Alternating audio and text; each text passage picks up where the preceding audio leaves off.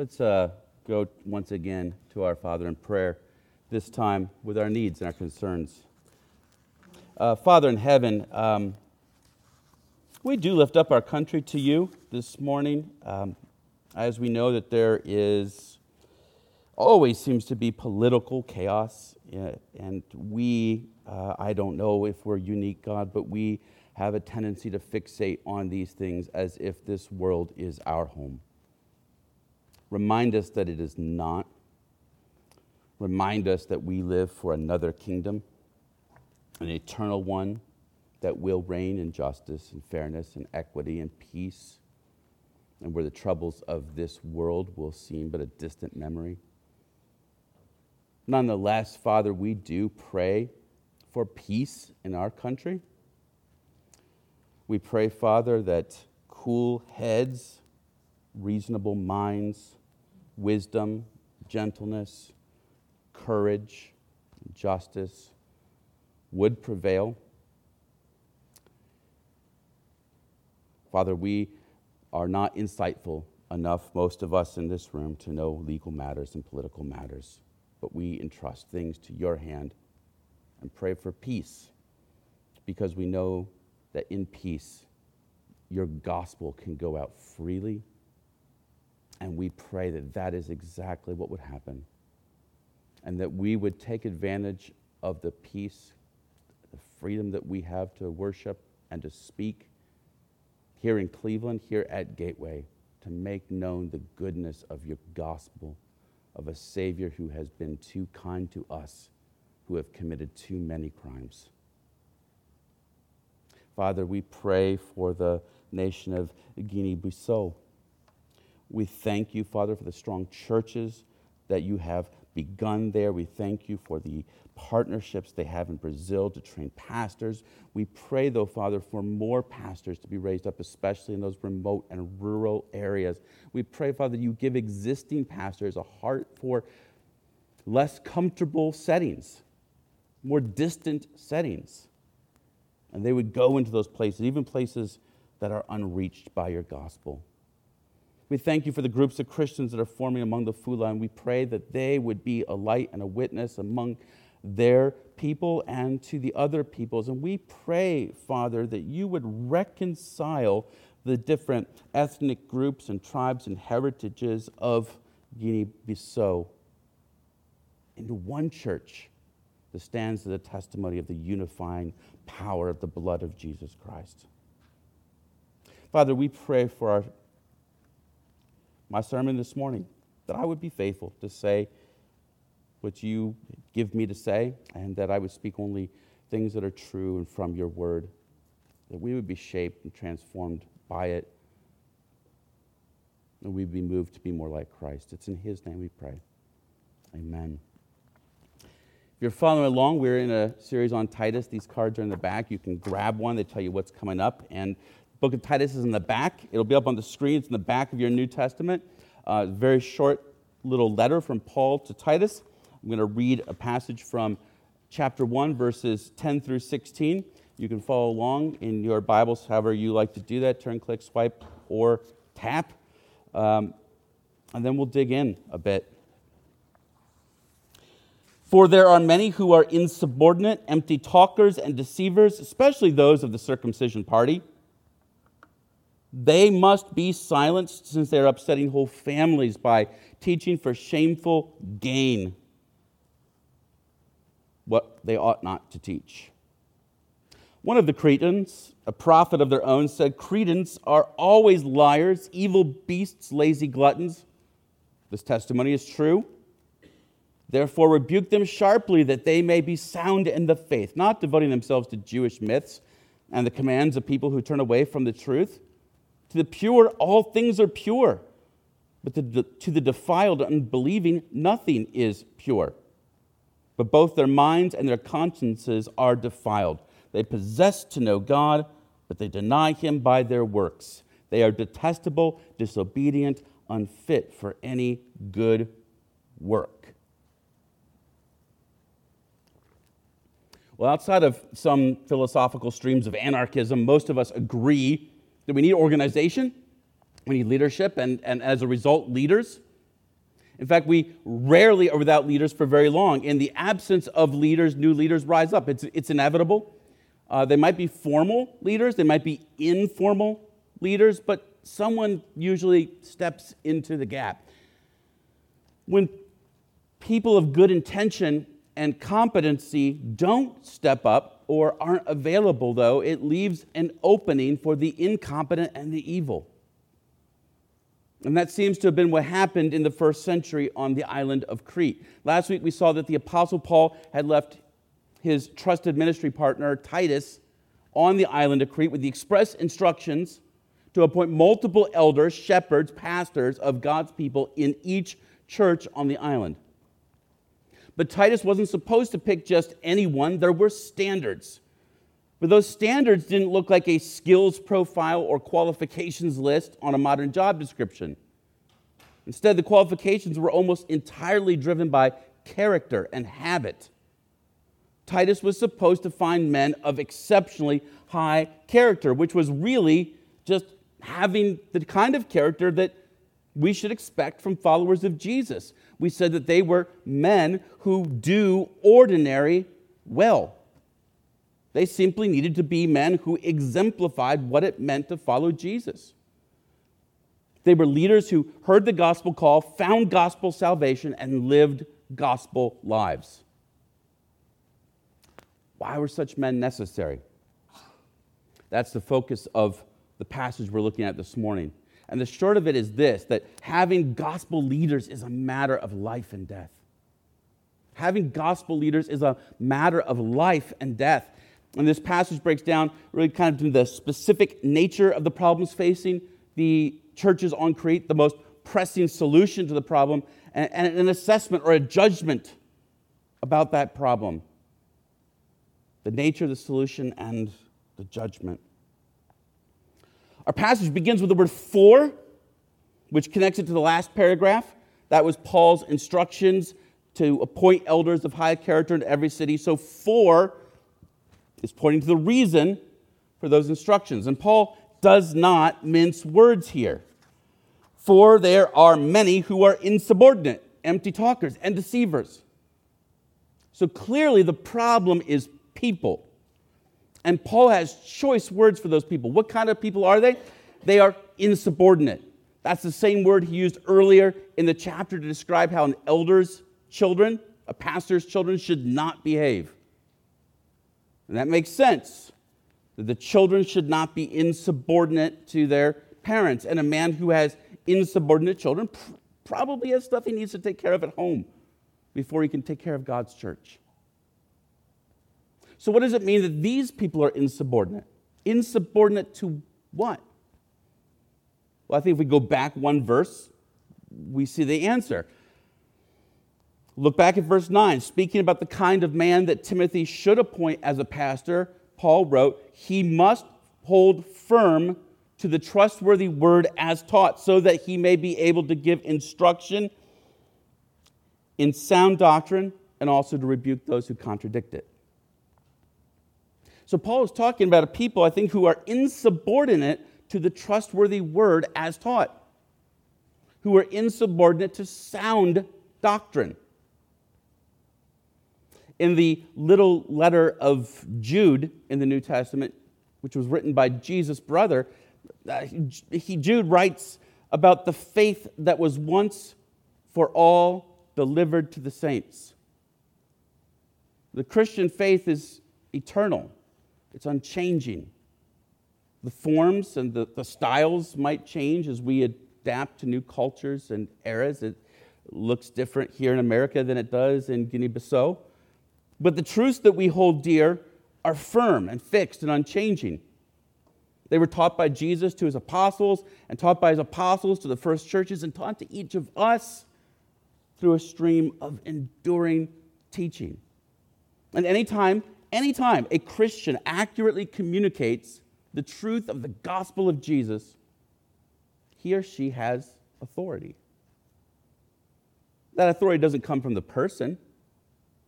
It doesn't come from their position. It doesn't come from their title. It comes from the message itself, which comes from God. Christian, if that's you, It's why you can have confidence to share the good news about Jesus.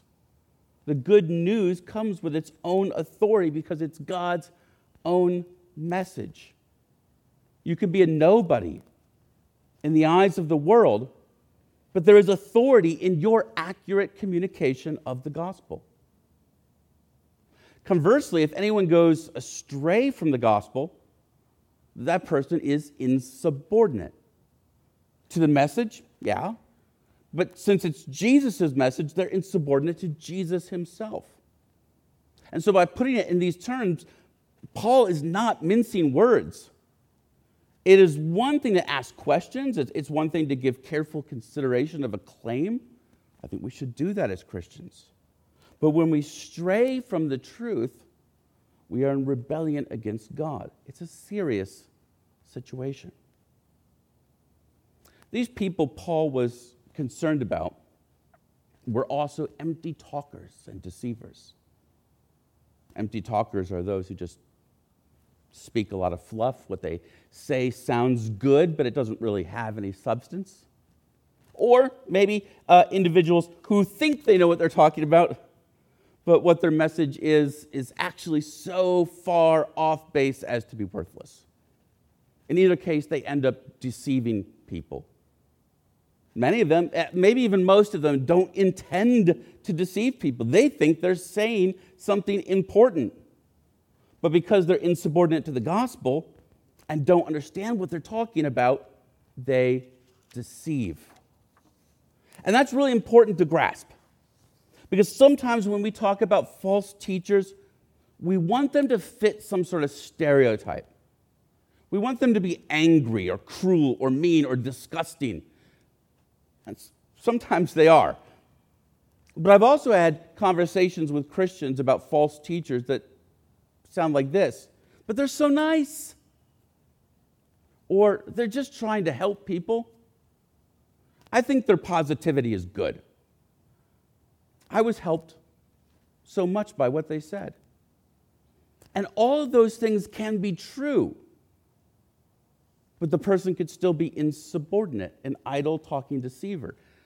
It's not about whether we like the person or not. It's definitely not about whether we love the person or not.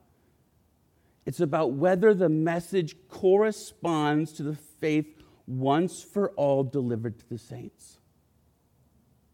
Last week I mentioned Shailin's song, False Teachers, in which he calls out by name a number of false teachers of our day, particularly preachers of the so-called prosperity gospel, which is actually an impoverished gospel.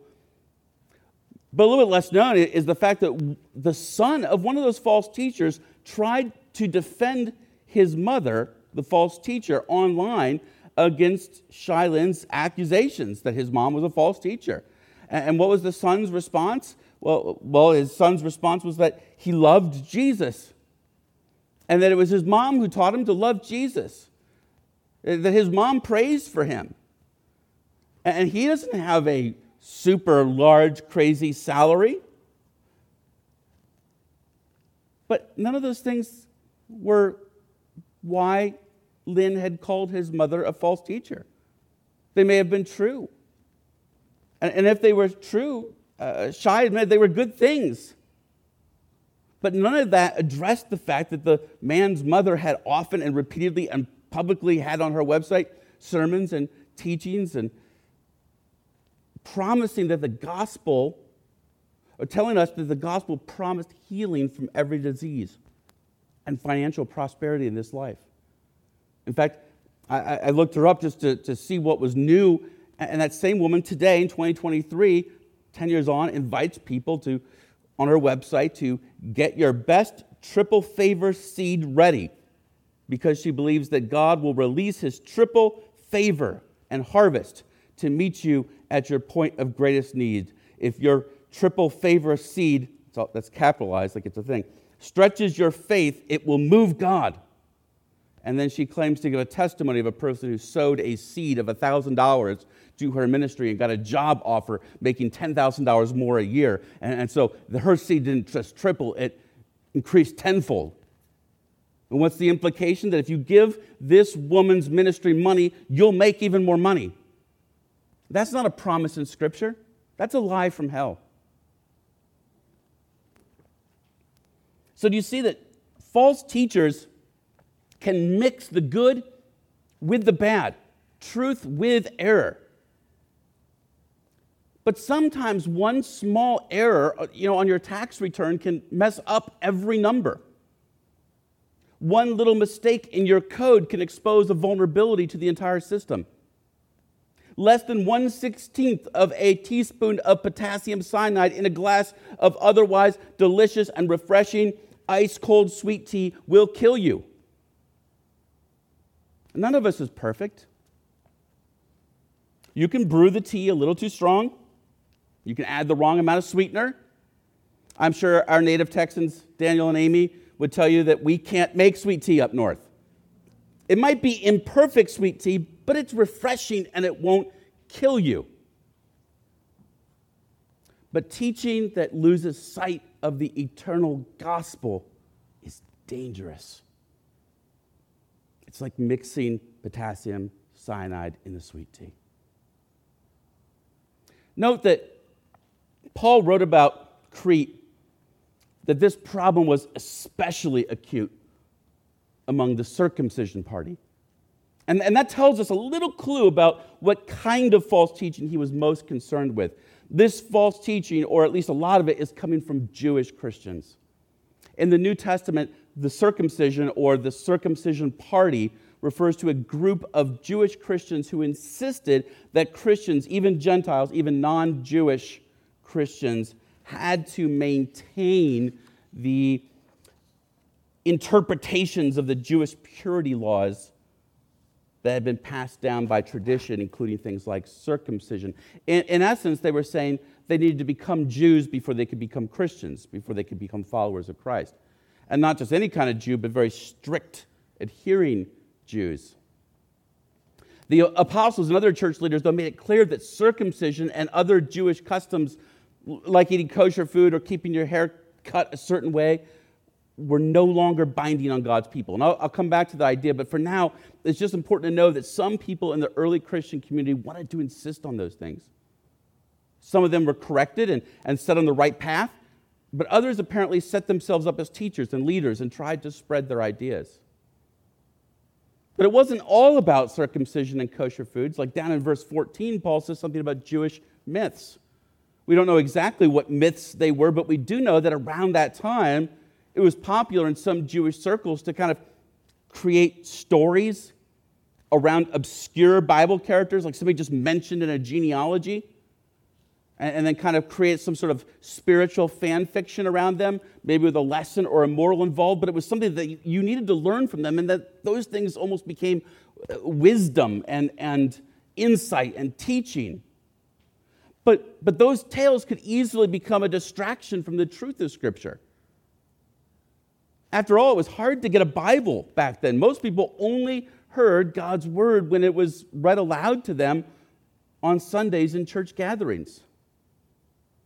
So why waste time with made-up stories, especially if those stories were teaching lessons that separated from God's word? Example of this today, we think that doesn't happen. Well, an example might be something like the prayer of Jabez. That's a book that might be before some of your times, but it was immensely popular when it came out in 2000 and remained popular for a good 10 or 12 years. And if you grew up in a churchy church and graduated high school or college sometime between 2001 and 2005, there is a good chance someone gave you a card, a pen holder, a bookmark, a plaque, a business card holder, a sign, a framed picture, coffee mug, a glass, maybe even a shot glass, or a Bible with a reference to Jabez on it, possibly along with a copy of the book. And the book took an obscure figure from the Bible named Jabez, mentioned in a genealogy of 1 Chronicles 4, and spun it into a New York Times best-selling book about how if you just pray the right way, God will absolutely always answer your prayer. That sort of dribble is just a waste of Christians' time at best and misleading heresy at worst. And it was a concern on Crete. In fact, Paul is so resolute about the dangers of these false teachers, he says flatly, they must be silenced. That wasn't Paul being overly protective. The false teachers were already doing damage. He writes in verse 11, since they are upsetting whole families by teaching for shameful gain what they ought not to teach. Upsetting whole families is actually upsetting whole houses. And it's hard to know if Paul is referring to the families that live in those houses or the churches that met in those houses. Because we know that many, if not most, of the early churches met in larger homes of more well-to-do members after they were kicked out of the synagogues. But either way, it's a problem. They're causing consternation or strife or confusion among the Christian communities. And worse, they're doing it for shameful gain. The very thing that Paul said earlier in chapter 1, that true Christian pastors, as all Christians, should actually hate. It seems like these teachers have a profit motive. Now, true Christian teachers might receive an income from their gospel, or from the gospel, but their motive should not be the profit. Their motive should be the truth and glory of Jesus. One way you can diagnose whether a person is teaching for shameful gain rather than the Savior's glory is to ask whether they stop when they have enough. In the book of Proverbs, toward the end, chapter 30, we have this saying, which is a good summary of the Bible's teaching on money. A man named Agur writes, "Give me neither poverty nor riches. Feed me with the food that is needful for me, lest I be full and deny you and say, 'Who is the Lord?' Or lest I be poor and steal and profane the name of my God." The food that is needful for me. Is the leader, is the teacher, is the pastor content with the salary that is needful for him?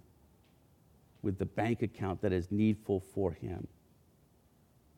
And that's slightly different than asking if they're rich, because as I said last week, some people love money, but they're just bad at getting it, or they're bad at keeping it, and that's not a credential. They love money, that's a problem. But even those people have the same problem. Whether they have it, whatever they have, it's never enough. Where are they getting the money? Well, they're getting the money from the people they teach their lies to. And if you lie and you deceive, you say things that are false in order to get rich, what does that make you? It makes you a thief. So they are causing emotional trauma to the Christian community, but they are also causing financial trauma to the Christian community, a community that was probably poor to begin with. Most of our historical knowledge of the early church suggests that they were largely poor. But we see the same thing today, don't we? Extraordinarily rich pastors and those hoping to become extraordinarily rich, often at the expense of those who can afford it the least. This was an enormous problem on Crete, and some things don't change. There's another problem, though. The people of Crete have a bit of a reputation, as Paul writes in verse 12 and the start of verse 13. One of the Cretans, a prophet of their own, said, "Cretans are always liars, evil beasts, lazy gluttons." This testimony is true. The prophet that Paul is quoting is believed to have been a man named Epimenides of Crete, who lived several hundred years before Paul. It's not the only time Paul quoted an ancient writer, showing he was quite well educated and well read. Of course, our modern sensibilities might chafe at using these sort of broad generalizations of a people, but it was a Cretan himself who made the statement. And Crete did have a reputation. The word Cretan was actually turned into a verb in ancient Greek. If you went about Cretizing, it meant you spoke like a Cretan, which meant you lied and you deceived. That is how well their reputation had spread. And the Cretans were also notoriously greedy in the ancient world. There appears to have been a long, long history of ancient sources slamming the people of Crete, including themselves. But you know what? God even wanted to save Cretans. Who is the they in our culture? What is the class of people that we think of as bad or wrong or unworthy or stupid or wicked or lazy or untrustworthy? Whatever your bias, even if it's significantly justified, God wants to save that type of person too. And chances are he has, and he will. But the pervasive ills of Cretan culture meant that the Christians there were particularly susceptible to get drawn in by the nonsense of these false teachers. Paul uses the popular opinions of Cretans to buttress his point, but wherever Paul went and wherever we go, Christians are in danger. There's a reason why, even as we sang this morning, God so often uses the idea of a flock, a fold of sheep, to refer to his people. Sheep in the ancient world were at risk. They were at risk of being taken away by thieves or killed by predators. And so God in his goodness gives us shepherds. Maybe that's another reason why Paul insisted on multiple pastors in each church. Because even shepherds are sheep. So what's to be done about these flocks of Christians living on an island of wolves? Well, that's where Paul turns to the end of 13 and 14.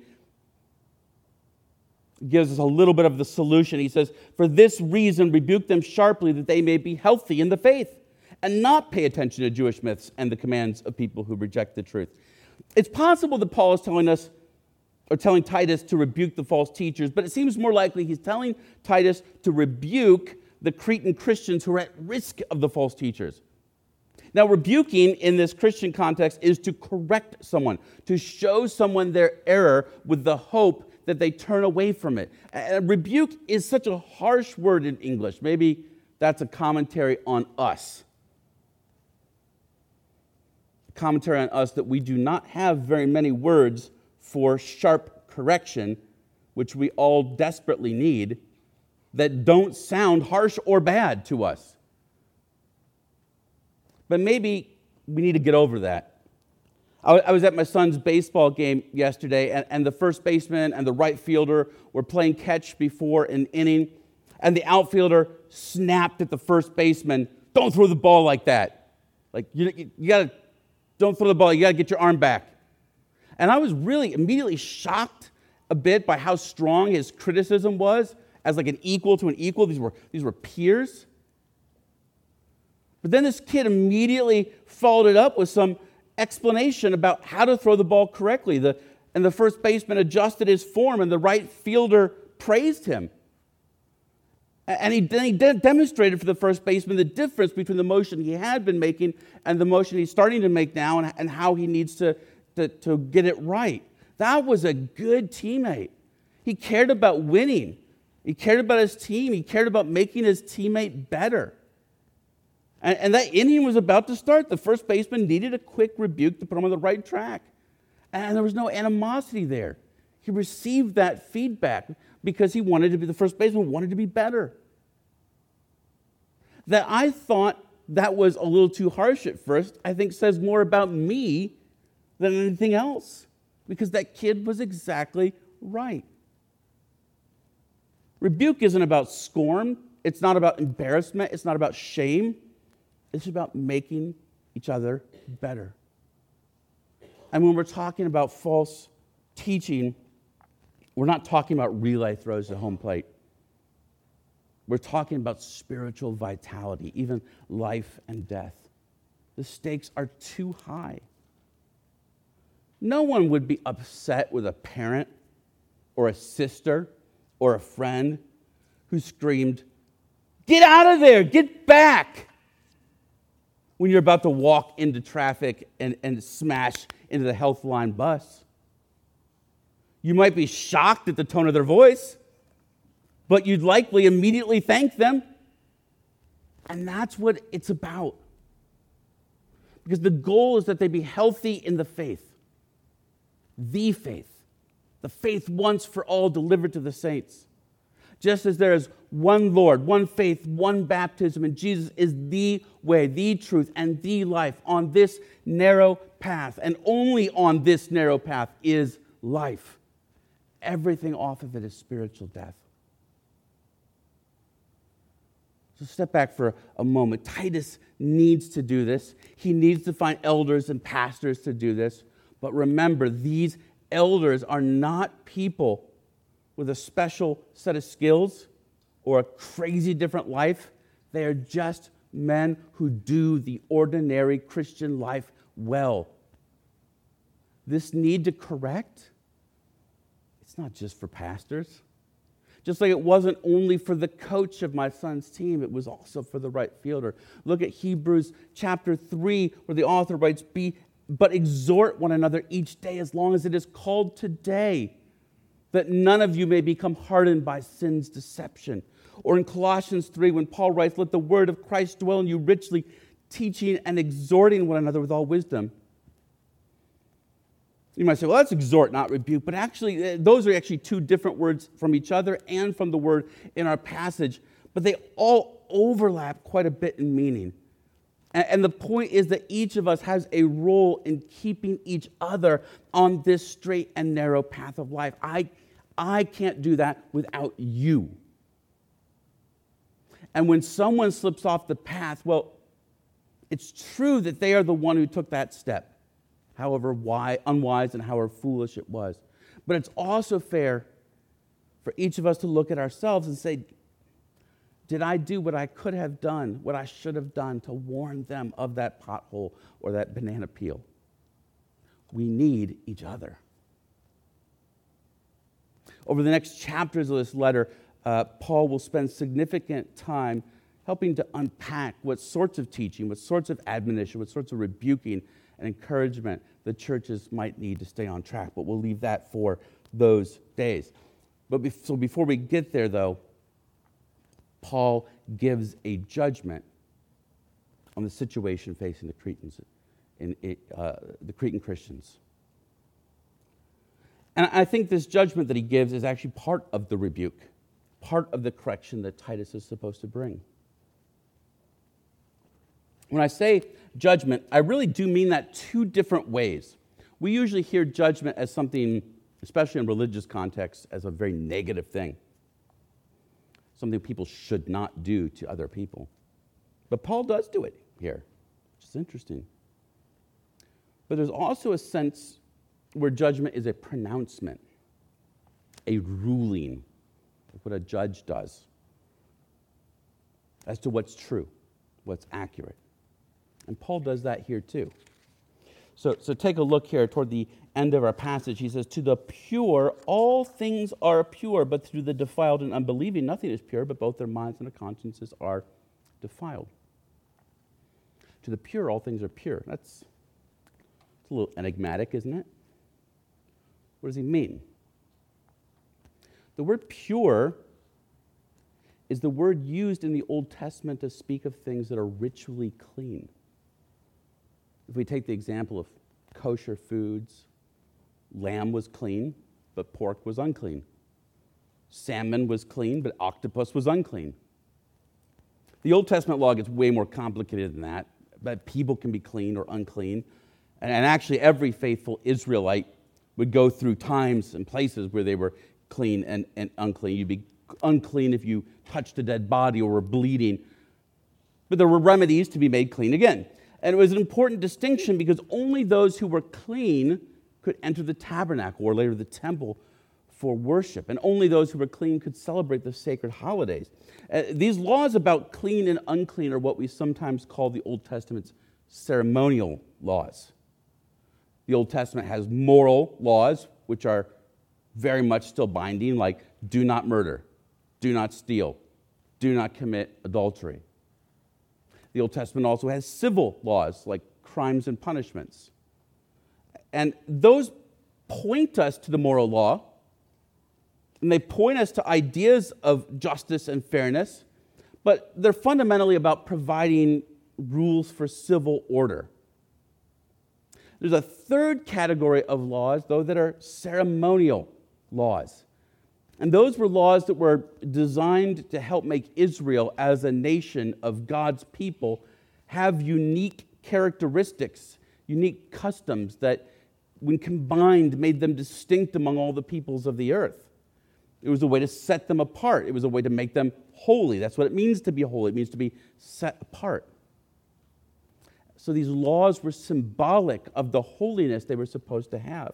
But Christians are clean or pure, not because they have followed all these meticulous regulations that were handed down by Moses and then as interpreted through generations and generations of rabbis.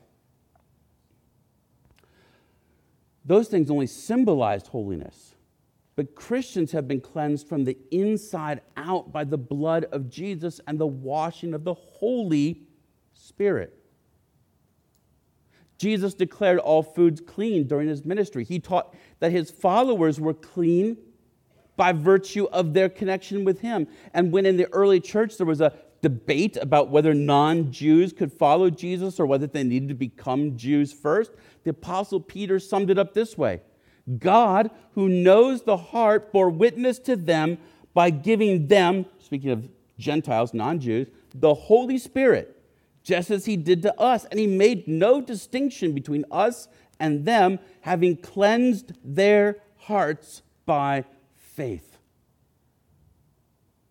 So those laws, those ceremonial laws, were done away with by Jesus, who marks his people with the Holy Spirit and not our food or our foreskins.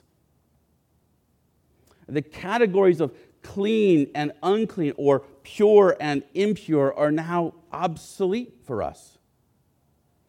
For those who are sinners, the wicked, the evil, the rebellious, for all of us who have failed to live up to God's standards, or even my own standards, we can be made pure. We can be made clean because of Jesus. Though we weren't holy, he was. Though we failed, he was successful.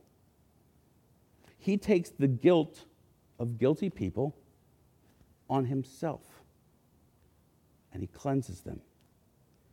And those who trust that his sacrifice on the cross is the only hope for this sin problem and turn from their way of rebellion are cleansed.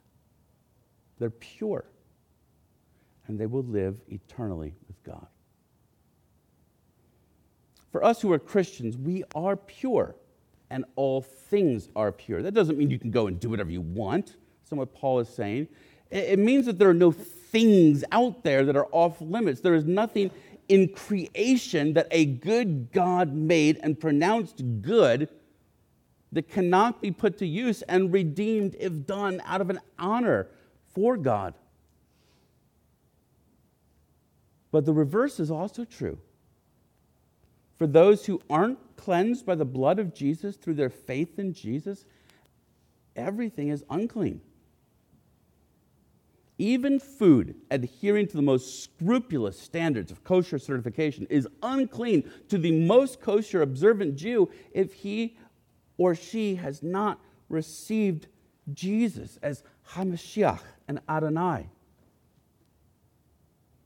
The strictest standards cannot make halal meat clean until the Muslim declares that Isa is both al-Rasul and al-Risalah, the messenger and the message, and al-Rabu, the Lord. To go farther, whatever your conviction, for whatever reason, about what is yours is meaningless until you recognize that it belongs first to Jesus who made it, and you've surrendered to him. Until then, you, whoever you are unclean. That's why Paul can pivot to this second judgment, this more personal type of judgment. Speaking of the false teacher, he writes that they profess to know God, but they deny him with their works. They're detestable, disobedient, unfit for any good work. Those are harsh words, but they're a reminder that many people profess to follow God, but give themselves away by their works. In this case, Paul is probably thinking, at least partially, about the idea that these false teachers were claiming to be right with God, and that the way to be right with God is through their diet, their circumcision, and so forth. But those actions of trying to make themselves right by God by how they prepare their food and eat their food and cut their body actually deny the power of the gospel. The true gospel that we can only be made right with God, not on the basis of what we do, but on the basis of what Jesus has already done. Not on the basis of what we bring to the table, but only by his grace, his good gift. And the reliance on those works to make themselves right with God proves that they don't know the gracious God who is sovereign over all. Instead, they only show that they are detestable. Not in their smell, not in their appearance, but in their acceptability before God. They're disobedient. Because, as Paul writes elsewhere, whatever does not proceed from faith is sin. And they're unfit for any good work because the only truly good work there is one that stems from a right relationship with God, empowered by his Holy Spirit at work in our lives. Like the prophet Isaiah spoke so long ago, we have all become like one who is unclean, and all our righteous deeds are like a polluted garment. Apart from Jesus, life is a series of polluted garments. A spinning of nothingness in search of somethingness. It's not so much life as it is a futile funeral procession to eternal death. And we are Cretans. We are weak. We are spiritually poor. We are buffeted by trials, and we are tempted to sin. We are prone to wander, prone to leave the God we love. Our spiritual lives are on the line. Jesus said, "The thief comes only to steal and kill and destroy. I came that they may have life and have it abundantly." And Jesus, the great shepherd, gives us little shepherds and each other so that we might not leave the fold of God and find ourselves in the arms of a thief or the teeth of a predator. Let's stay true to the gospel. Let's pray. Father in heaven, would you make us faithful to the gospel? Strengthen us by your Spirit to endure to the end. And help us to not grow weary of loving each other in our gentle but firm correction. Help us to even love correction when it comes by your Spirit and through your word, because we know that it is for our eternal good and your eternal glory. Keep us in your hand as you have promised. Hold us firm.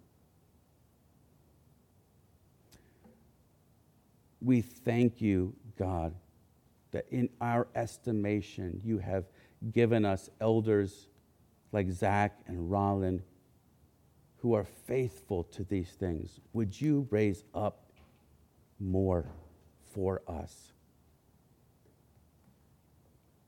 that we might never be without those who would shepherd us wisely? We pray this in Jesus' name. Amen. Let's sing one more time praise to this God.